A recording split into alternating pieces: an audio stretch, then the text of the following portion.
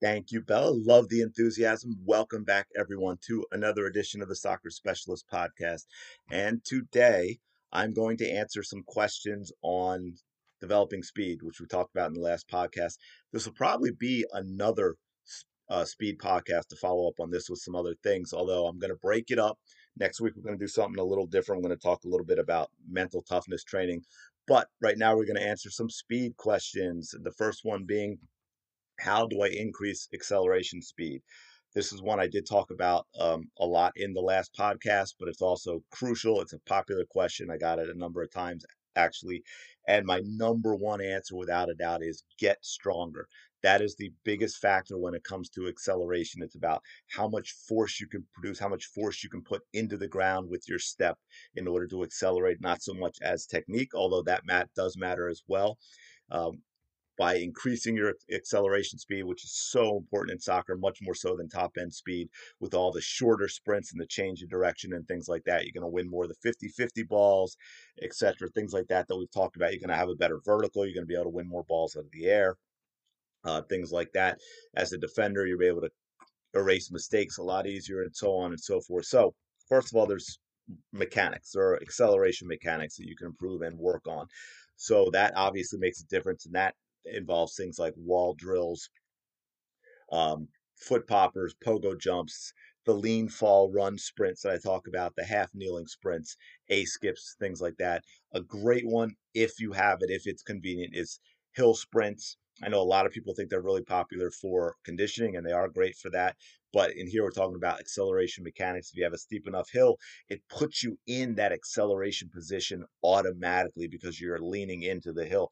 But when you're doing it for acceleration mechanics and also improvement in terms of power development, short, make them say 10 yards, and also give yourself a lot of rest. You don't, this isn't, it wouldn't be a conditioning drill. It's not the same. Check out the soccerspecialist.com/YouTube for a number of things that I mentioned: the half kneeling sprint, the lean fall run, etc., the pogo jumps, things like that are in there. A lot of them are unlisted because they go with Dominate Game Day or Impact Soccer Performance, but I think you can find them individually in the playlist. You're not going to get the how to incorporate them in an overall program, but you can see what they are and see how to do it, so you know what I'm talking about when I refer to them.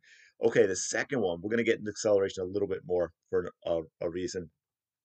How to work on this in season. This is a great question. It's also a really difficult one to answer. Unfortunately, it's where I have to say it depends, because it has a lot to do with what in season looks like for an individual player, and it can vary a lot whether you're a rec player, club player, some sort of elite academy player, high school season, and so forth. So it's going to depend on how much you're doing and the not just that, the intensity of you doing, right?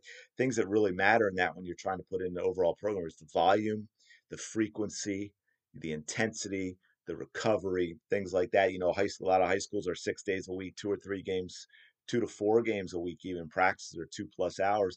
But then it's also what you're doing within that time. You know, the intensity of it, how much rest and recovery you're getting in the session, those things have a lot to do with what in season is. So if that's the type of question that you have, that's going to be more individualized to your situation.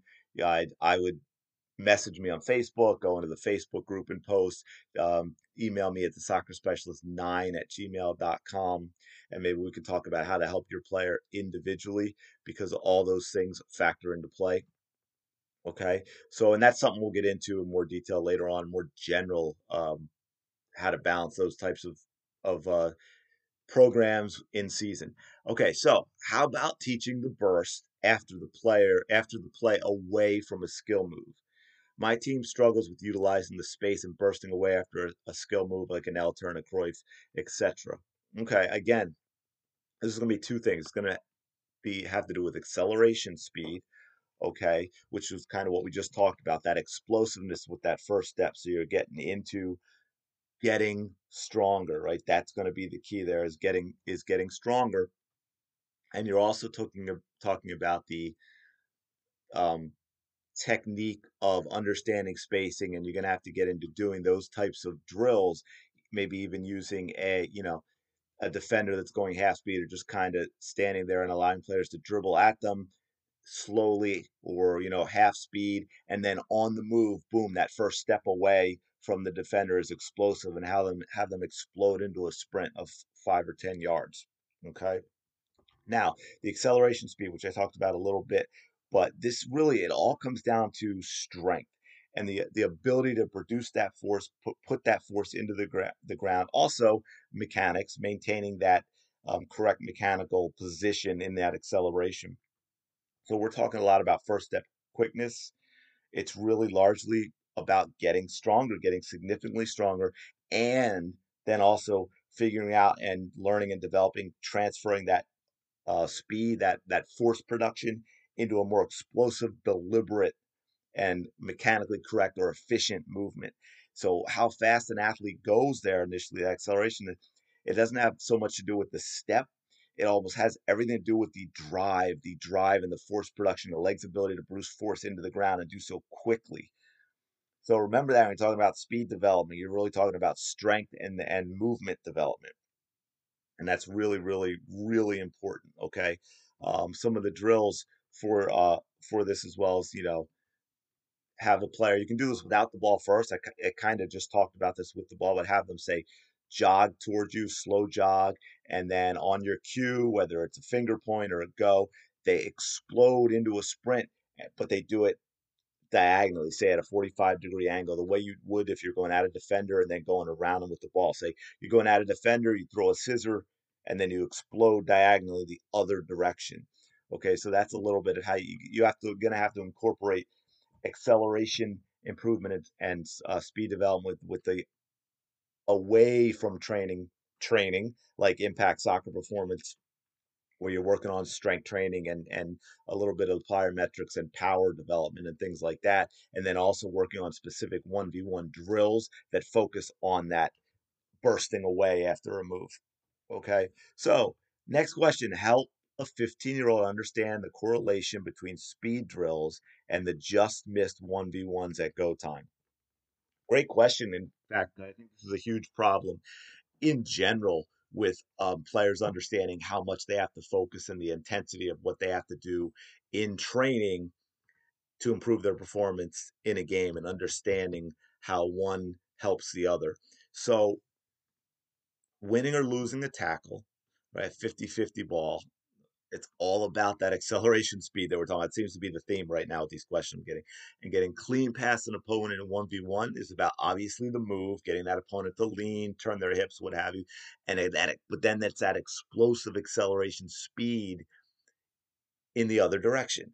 And there's players don't necessarily understand that mental connection. This is where you have to get them to understand that mental connection and how training transforms to game performance.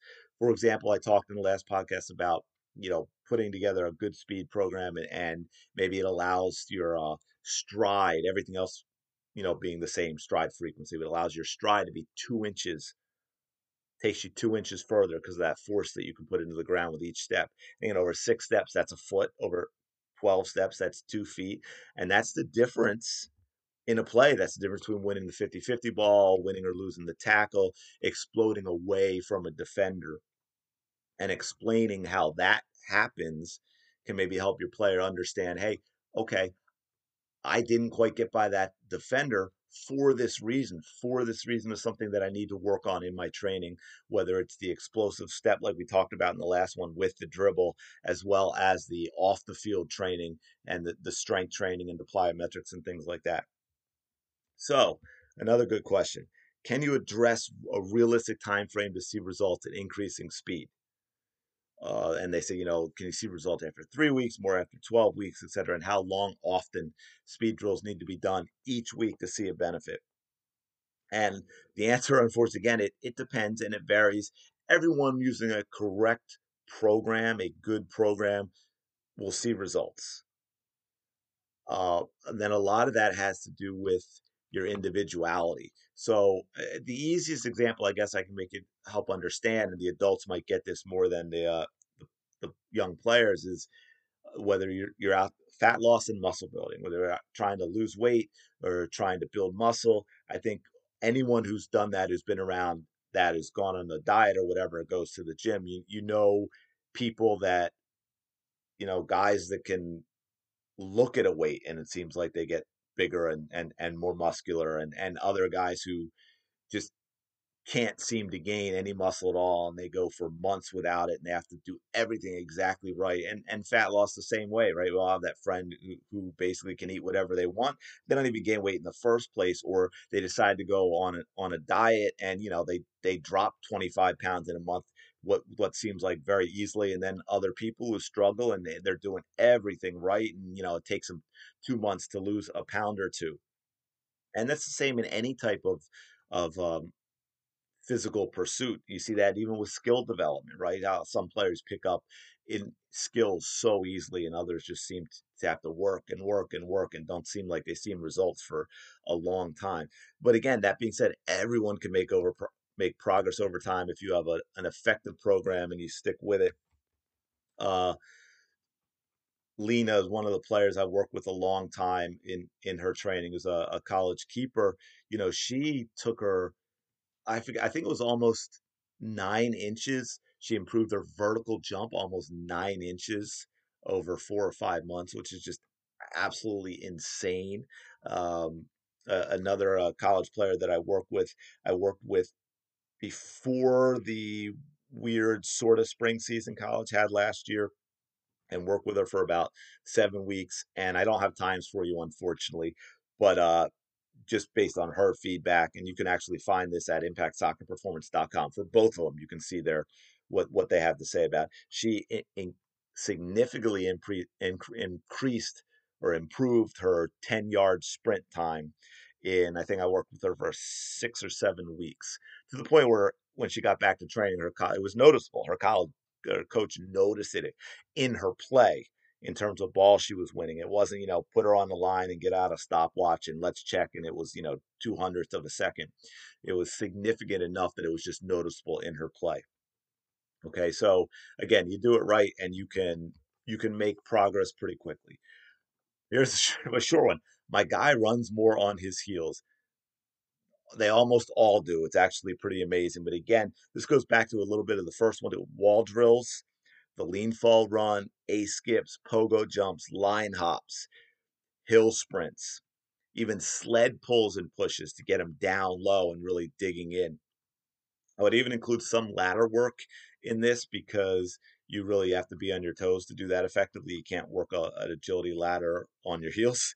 So it becomes the things like that. And it just becomes practicing the technique, doing a variety of exercises like that, and getting them to transition into going from the heels to the toes. So also a lot of acceleration stuff, just in terms of, because that's even more severe in technique. It's You really can't do any acceleration drills on your heels. It's just not going to work, right? It's not going to work. So all those exercises I mentioned can really help a lot with that. Another one, how to turn with the ball quickly and accelerate without pushing the ball too far ahead of you. Well, in terms of the quickness and acceleration, I go back to the things I said because this is similar to a question above. And in order to do it without pushing the ball too far ahead, this comes into the technical aspect of soccer and really working on those types of drills. Go to thesoccerspecialist.com/YouTube, find the drill on the Matthews, and that's a great, and then work on that explosiveness after the move, right? Do a scissors, work on that explosiveness of the first couple of steps and do it with a ball. Maybe set up whether it's a person or a cone that you can set up where you say, okay, if the ball gets to that spot before I take another touch, that's too much. So proper big, and this is a big problem I've noticed with your natural athletes that are really fast.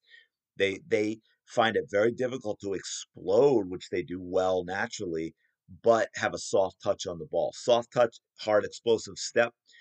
It's difficult. It takes a lot of practice, and especially you want to make sure you're using the laces, um, toe down dribble. You don't want to use the inside of the foot because I think that's so difficult to do. It's too easy to push the ball too far ahead. And this is something you can work on at home.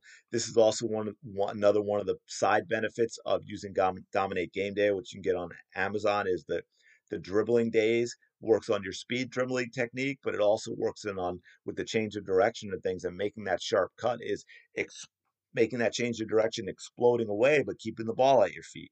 Okay, so that's one of the side benefits of that as well. Next one, injury prevention. Man, this is already getting long. Oh my goodness, we may not get through this. Okay, someone said with two teenage girls, I worry about an ACL injury. We have had to deal with ankle, hamstring, and non-ligament knee injuries in the family. I get it, and there is an explosion of non-contact injuries as well. So I think some of the best things you can do for injury prevention, and again, this is no guarantee. It just reduces the likelihood. Proper strength training. The stronger your muscles, tendons, and ligaments are, the less likely for injury. Overtraining, though, is a problem, as well as undertraining. This goes back to what I said about balancing volume and intensity and all those things. Improper training, you get imbalances. Okay, maybe doing too much quad work, not enough hamstring work, too much core work, not enough lower back work, things like that. You get an imbalance in the what we'll call opposite muscle groups, antagonistic muscle groups, right? Biceps, triceps, hamstring, quad, chest, back, things like that.